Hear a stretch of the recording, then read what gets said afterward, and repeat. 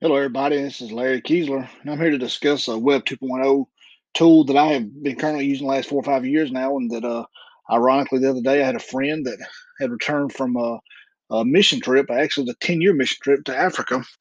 And we had a long meeting the other day, and he wanted to discuss how to get back into get back into football and coaching and the networking and trying to find jobs. I said, his name was Brent. I said, Brent, one of the biggest changes nowadays is Twitter, and which he laughed because he knew who I was about social media, before he left, and so I showed him my Twitter account. That I had a personal account, and then I had a professional account that I actually network with all my, a lot of my colleagues, and how I look and find the neatest trends going in football and even golf for that matter. And like I said, this can be carried over to education as well.